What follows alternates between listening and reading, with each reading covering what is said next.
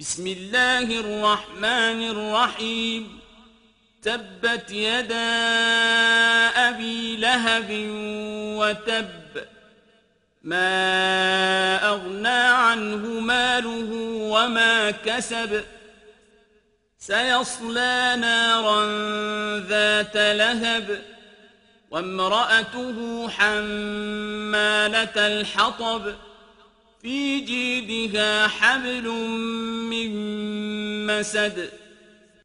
Во имя Аллаха, милостивого, милосердного, да отсохнут руки Абу Лахаба, и да погибнет он сам за зло им причиненное Мухаммаду и верующим.